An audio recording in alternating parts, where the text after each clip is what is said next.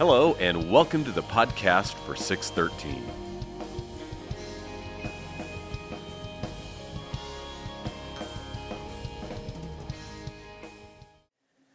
For the kingdom of heaven is like a landowner who went out early in the morning to hire workers for his vineyard.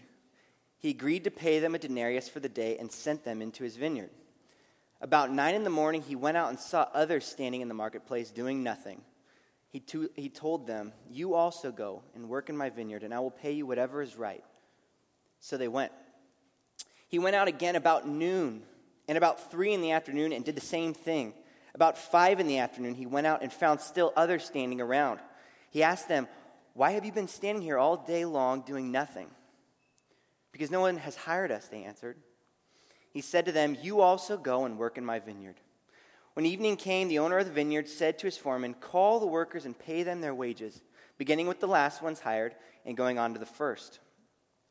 The workers who were hired about 5 p.m. came, and each received a denarius. So when those who were hired first, they expected to receive more, but each one of them also received a denarius. When they received it, they began to grumble against the landowner. "Those who were hired last worked only 1 hour," they said, "and you have made them equal to us, who have borne the burden of the work in the heat of the day." But he answered one of them, "I am not being unfair to you, friend. Didn't you agree to work for a denarius? Take your pay and go. I want to give the one who was hired last the same as I gave you. Don't I have the right to do what I want with my own money? Or are you envious because I am generous?" So the last will be first, and the first will be last. Let's pray. Dear Heavenly Father, thank you for grace. Thank you that is a gift. I just pray that you'd speak loud and clearly to us through this passage today, that it wouldn't go in one ear and out the other, but that it would transform us. And so we love you in Jesus' name.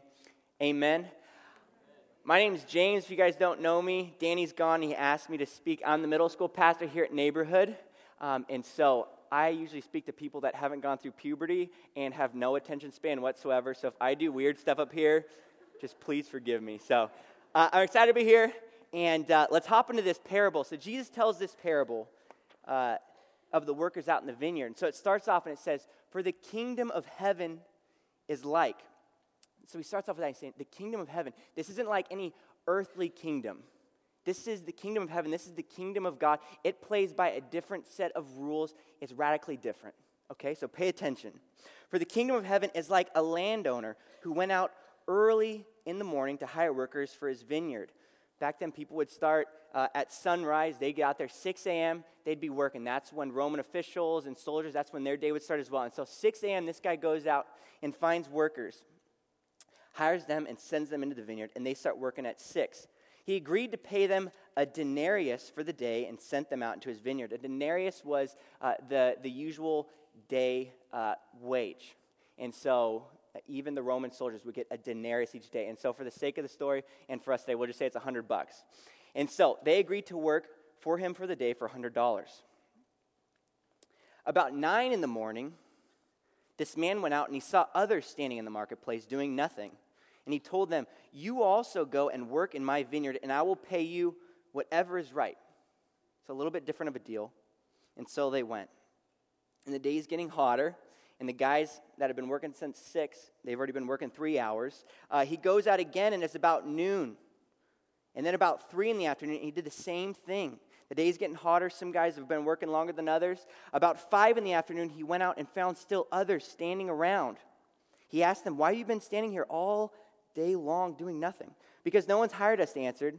And he told them the same. He says, "Okay, you go work in my vineyard as well." When evening came, the owner of the vineyard said to his foreman, "Call the workers and pay them their wages. Begin with the last ones hired and then go to the first." So the workers who were hired about 5 p.m, they'd worked an hour, came, and they each received a denarius. They each received $100 for working 1 hour. And those who had been working since 6 a.m, they worked 12 hours. They saw this. And so they expected to receive more. Of course, this owner is going to be more proud. He's going to be more honored. He's going to love us more. And of course, there's going to be more pay if he's giving them $100. They worked for an hour. I can't imagine what we're going to get. I expected that. But each of them also received what they'd agreed to, a denarius, $100. And when they received it, they began to grumble against the landowner. These who were hired last worked only 1 hour, they said, and you have made them equal to us, who have borne the burden of the work and the heat of the day. They're not equal with us. They worked 1 hour, we worked 12, and then you gave them the same equal pay. The landowner said, I am not being unfair to you, friend. Didn't you agree to work for denarius? Take your pay and go. I want to give the one who was hired last the same as I gave you. Business is not the driving force in this landowner's ways. I want to give the one who was hired last the same as I gave you. Don't I have the right to do what I want with my own money? Or are you envious because I am generous? So the last will be first, and the first will be last. And Jesus ends this parable with this kingdom of heaven rule. And it doesn't really compute in our earthly minds. He's saying, so the last will be first, and the first will be last. We can barely grasp about it because in our world, we love rules like you reap what you sow, you get what you deserve. There's no such thing as a free lunch. If you do that, karma's going to come and bite you in the butt. You know what I'm talking about? That idea, we love that, and we can latch on to that. But this is just a whole different type of rule. It doesn't make sense. It doesn't make sense to us in our fallen world, but Jesus says, he opened up this parable, he said, the kingdom of heaven is like this. And so he's giving us a glimpse, a window into what the created order was supposed to be like, what it was before the world fell, and what it's going to be like. He's saying, hey, the first will be last, and the last will be first. So two huge things stick out to me in this parable. The first is this, and we get this out of Romans 12:15. It says, rejoice with those who rejoice, mourn with those who mourn, live in harmony with one another. Rejoice with those who rejoice, mourn with those who mourn, live in harmony with one another. And so I think we do a pretty good job of this with the big picture stuff. When we hear someone comes to Jesus, we are so excited. It doesn't matter if they're on death row, we are so excited. When we hear the story of the criminal hanging on the cross, and he's hanging there next to Jesus, and Jesus forgives him, and he's in his last few breaths of life, and Jesus says, you will be with me in heaven by the end of the day. And that doesn't irk us. It doesn't get under our skin. But these little things, when we put ourselves inside of the shoes of maybe these 12-hour workers, it gets under our skin a little bit. It gets under our skin. And so let me explain. I'm going to give you guys some examples. As a kid, it is nearly impossible to fall asleep on December 24th. You know what I'm talking about? It is so hard because for weeks, you've been staring at those presents that have been staring back at you. And you've already mapped out how you want to open up each present because you're looking at that one and you're going, that's probably a shirt. I'll start off with that one because I want to crescendo it into the best present. It's probably that bad boy in this big box. And I know because I've told my parents over and over again, I've told them, this is what I want for Christmas. I want this for Christmas. And so December 25th rolls around. It's Christmas Day. I'm opening up presents. I'm so stoked. I wish it was Jesus' birthday every day because this is the sweetest deal ever. And as I'm going through these presents and I'm opening it up and my pile's getting bigger of stuff and I'm so excited because I'm getting some stuff that I asked for.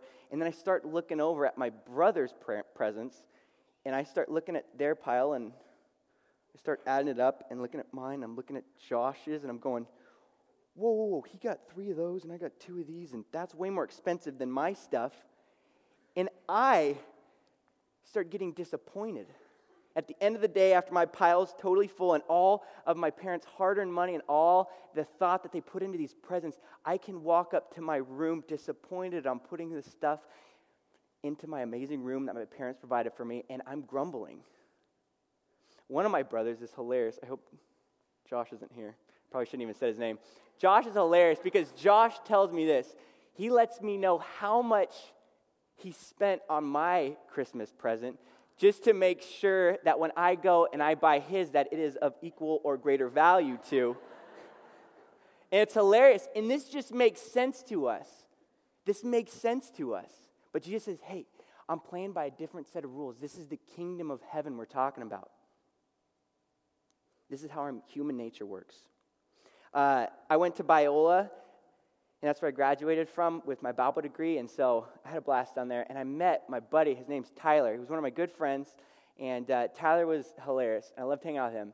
The nice thing about Tyler is that we had to take this class, Greek, together. And Greek was the hardest thing I've ever done in my entire life. We had to take 2 years of it. And so we went through this battle together.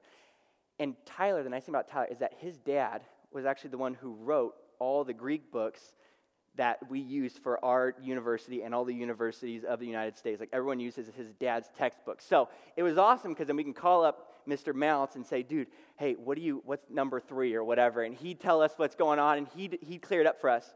And so I love that about it. But the thing about Greek is that you have to do a lot of memorization. And so Bill couldn't help me out with that part. And so I'd have to sit down and have to memorize so much. Now, the thing about me is I have a horrible memory, but my buddy Tyler has a photographic memory. And so we'd sit down, and I'd be like getting all comfortable, and I'd be getting out my vocab cards and my declension sheet and everything, and I'm ready to go. I'm getting comfortable, and literally right when I get everything out, Tyler's packing up all this stuff, and he's like, okay, dude, I'm ready to go for the quiz tomorrow. I'll see you later. And I could not, for the life of me, be stoked for him because I'm going, dude, I've got to sit here for hours and hours to learn this stuff, and you're so lucky, and it was so hard for me to rejoice in Tyler's photographic memory, and that got under my skin, and I couldn't rejoice with him. Maybe at work, you've been at this job for like 3 years, and then some other guy comes in, 6 months, gets a promotion over you. How hard is it to go and shake that man's hand with a smile on your face and say, hey, you're the right guy for this job. I'm really excited for you. That's tough. The small things. Maybe you've got kids. Maybe you got kids, and you're kind of looking around at some other people's kids, and they've got that sweet bumper sticker on the back of their car that says, hey, my student's an honorable student at Creekside Middle School. And you don't have one of those bumper stickers, and you're looking over at Timmy, and you're like, dude, get your thumb out of your nose. Thumb out of your nose. And we can compete, and we look at other people, and it's hard for us to rejoice with those who are rejoicing and mourning with those who are mourning. And if someone's winning, we love to let people know that we're the 12-hour worker. It's that whole idea of like all the old people telling you, hey, back in my day, I used to have to walk 10 miles uphill both ways in the snow without shoes on just to get to the outhouse. You're just like, okay, it's that idea that we love to get across. We love to let people know. I had a buddy also at Biola. His name was Evan. I was a Bible major. Everyone knows that Bible's a tough major to go through. Evan was a film major. It wasn't that hard. I never saw Evan do an ounce of homework the whole time, but we both graduated. And I look at Evan, and I was just like, I'm stoked for you, bro. And me and Danny were talking about this message and kind of prepping for it, and I was going through it, and Evan got brought up, and so I told Danny this, and then I added this, and I said, yeah, but there's no way that Evan could have done what I did if he was in the Bible major program. Like, he couldn't have gotten away with that. There's no way. And so it's great that he did it with film, but he just couldn't have done with that. And had to add that in, and Danny kind of pointed out, he's like, it's interesting that you had to kind of give that little footnote. You had to bring that out. You had to justify who you are and who Evan is. And as we were starting to talk, it's literally in everything. We do this with everything. And we love to get attention. Maybe you guys are confused. I'm not Paul Keim. A lot of people think that I'm Paul. So I'll be walking around outside, and someone comes to me like, Paul, that was an amazing set. Like, I love worship, and you just do such a great job. And I respond with, thank you so much. That's awesome. And I'll do that every time. Now, if someone comes up to me and is disappointed in the worship set, which they never would be because, Paul, you're amazing. If they ever come up to me and they're like, dude, Paul, like, you weren't on tonight, I'll be like, I'm Pastor James. You want to take that up with Pastor Paul? I'll share another one. This is getting a little bit deeper. We take our middle school students to Hume to camp every year. And so this past year, we weren't able to get the spots that we wanted. There's a little mix-up with the numbers, and so we got about half that we wanted. And so I had to be content with just taking 35 students. And so we get up to Hume. We're up there at camp, and there's a time where Hume Lake lets all the youth pastors come together and just kind of meet each other, and we encourage each other and get to kind of network a bit. And so we're meeting each other, and everyone's saying, oh, hey, what church are you from? What area? And then this question comes up, how many kids did you bring? And so some guys are, I brought 50 kids. I brought 100 kids. And then it's getting to me, and I'm just like, And I had to say, I was like, well, we brought 35 kids, but here's the thing, here's the deal. We didn't get the spots that we wanted. There's a little mix-up with the numbers, and so we actually had more kids on the waiting list than we actually wanted to come. And so next year I'm going to figure it all out, and I'll get it all fixed. And so, and I had to add that for some reason. And you're probably going, I can't believe these are the youth pastors that we have. But it is. And that's my heart. And maybe you guys, I hope you guys are relating with me and I'm not just spilling my heart out here. And it's actually hard for me to say these things because I love to be prideful and pretending that I'm humble. I love that. And so when we're looking at this verse, Romans 12:15, it's saying, hey, rejoice with those who rejoice and mourn with those who mourn. Let's live in harmony with one another. We got to make sure we don't flip this. Because a lot of times we can rejoice when someone's mourning, and we can mourn with someone, or we can mourn when someone's rejoicing. And if that's how we live, we're going to live on two areas, two spectrums. We're either going to be prideful because we're going to rejoice with someone. We're going to rejoice when someone's mourning. When they're down the dumps, you're going, hey, that's what you get. That's what you deserve. You should have tried a little bit harder. I can't really help you out. We're going to be prideful, or we're going to be depressed. It's because then we're going to be looking at ourselves based on other people, and we're going to be looking at them, and as they're rejoicing and life's going great for them, we're matching them up with us, we're going to be depressed. And those are our two options when we don't live in Romans 12:15, rejoicing with those who rejoice and mourning with those who mourn. And so that's the first thing that really sticks out to me.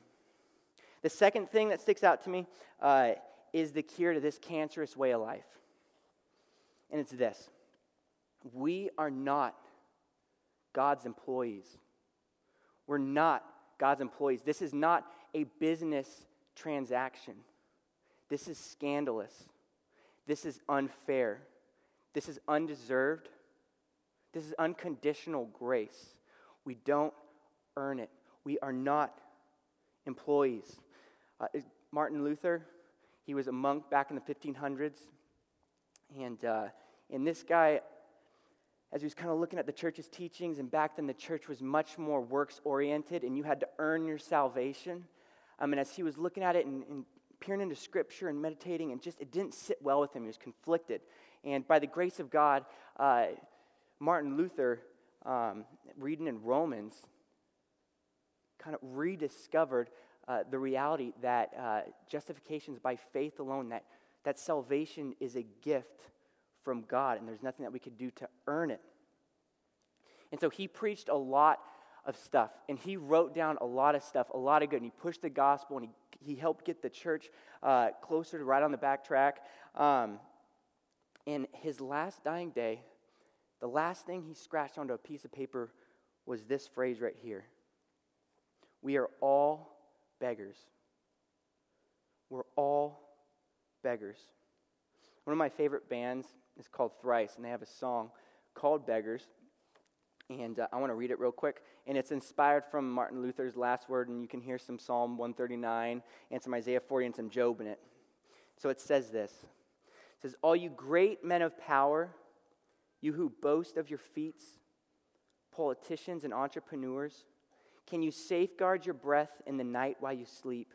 Keep your heart beating steady and sure? As you lie in your bed, does the thought haunt your head that you're really rather small? If there's one thing I know in this life, we are beggars all. All you champions of science and rulers of men, can you summon the sun from its sleep? Does the earth seek your counsel on how fast to spin? Can you shut up the gates of the deep? Don't you know that all things hang as if by a string over the darkness, poised to fall? If there's one thing I know in this life, we are beggars all. All you big shots that swagger and stride with conceit, did you devise how your frame would be formed? If you'd be raised in a palace or live out in the streets, did you choose the place or the hour you'd be born? Tell me, what can you claim? Not a thing, not your name. Tell me if you can recall just one thing that's not a gift in this life. Can you hear what's been said? Can you see now that everything's grace after all? If there's one thing I know in this life, we are beggars all. Life is a gift. Salvation is a gift. It must be received likewise. No one is a 12-hour worker. None of us are a 12-hour worker. We all know Romans 6:23. It says, "For the wages of sin is death, but the gift of God is eternal life in Christ Jesus our Lord." And Romans 4:5 says, "And to the one who does not work but trusts God who justifies the ungodly, their faith is counted to them as righteousness." We are not employees. We are beggars that are elevated to the status of sons and daughters of God. We are orphans that are adopted into the family of God. That is great news, and that's the gospel right there. An amazing grace, how sweet the sound that saves a wretch like me. The person who cannot hear the sweet sound of amazing grace does not understand Jesus and does not understand his kingdom and what he came to do. And if grace does not melt our hearts, we are in for a very frustrated, insecure, distant from God, bland life. And Jesus, right after this parable, he says this. He ends with that statement, that rule of the kingdom, and he says, "So the last will be first, and the first will be last." And then Jesus predicts his death. This is the king of the universe, predicts his death. He says this to his disciples. He says, "We are going up to Jerusalem, and I will be delivered over to the chief priests and the teachers of the law. They will condemn me to death, and they will hand me over to the Gentiles to be mocked and flogged and crucified, and on the third day I will raise to life." That's what Jesus came to do. And he's saying, I am coming to lay my life down for you. And us trying to live good enough to put God in our debt, that he owes us, that we deserve our salvation, is crazy. It's crazy. And maybe we wouldn't say this with our words, but our actions scream from mountaintops that that's what we believe. It's like saying, hey, thanks God for sending Jesus to die on the cross for me. Like that was really, really, really nice. And Jesus, thanks for going through that whole ordeal. But I'm going to do this on my own. That's what it's like when we don't rely on the grace of God. The grace of God is a gift. We must receive it likewise. And that was me. Like, I was so legalistic growing up. The whole time in the church, my dad was a pastor here. I served in the worship band under Paul and served in our student ministries and just loved serving. And I was like, I'm going to be a pastor. I can't wait to be a pastor. I'm going to go to Biola. And when I got to Biola, man, I was just burnt out and I was a shell.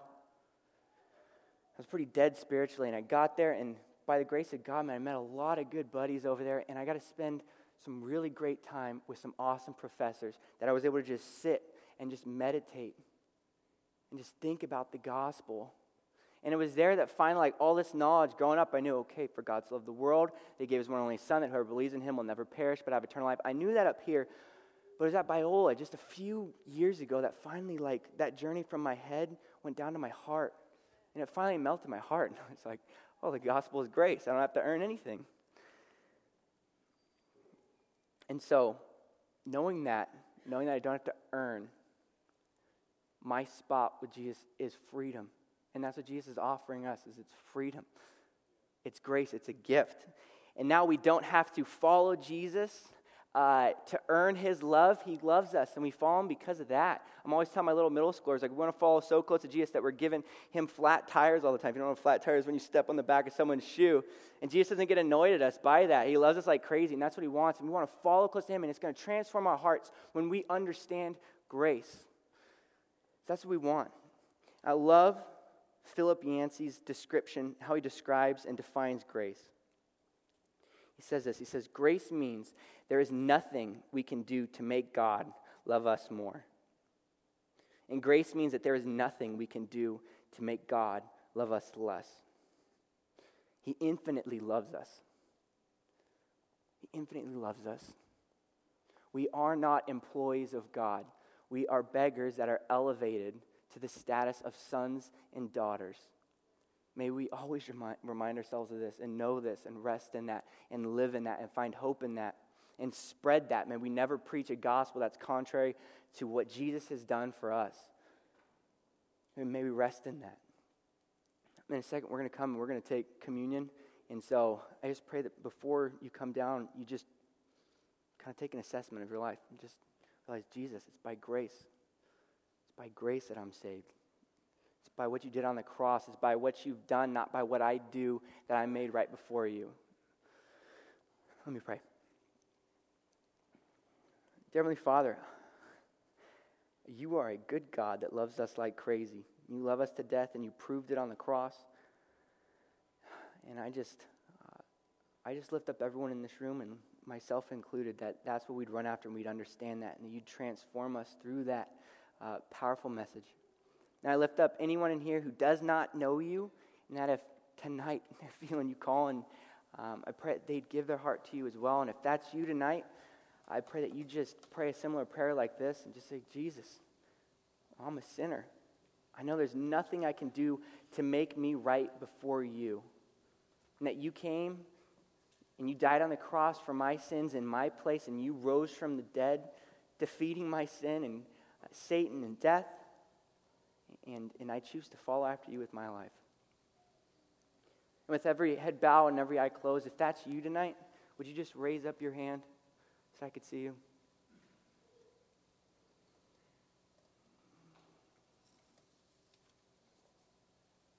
Sweet. Dear Heavenly Father, thanks for our new brothers and sisters in you. I just pray that as we take communion, as that we keep worshiping you in music, that you'd be present and that it would be a sweet sound to your ears. We love you in Jesus' name. Amen.